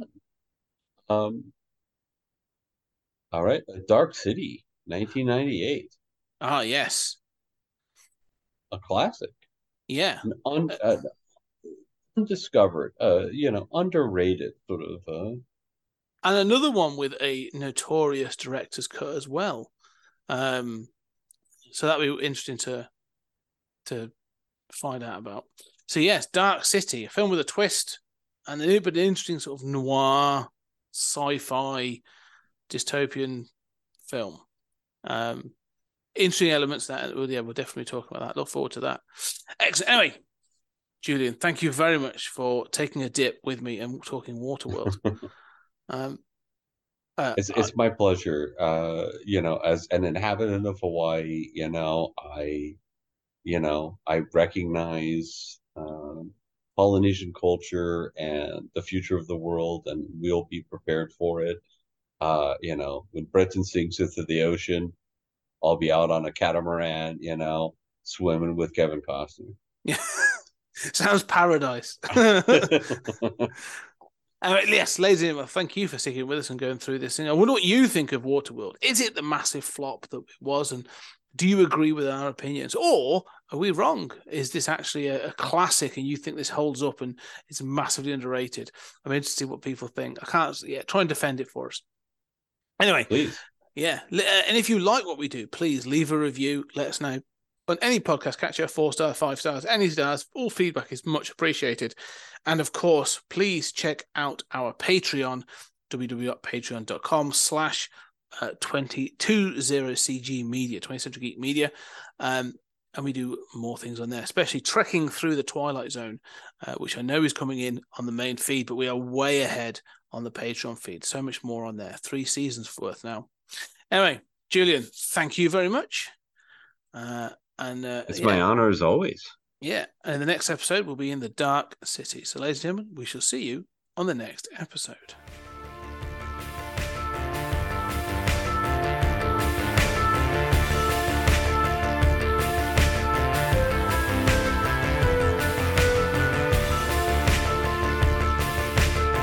There's something very important I forgot to tell you. What? Don't cross the streams.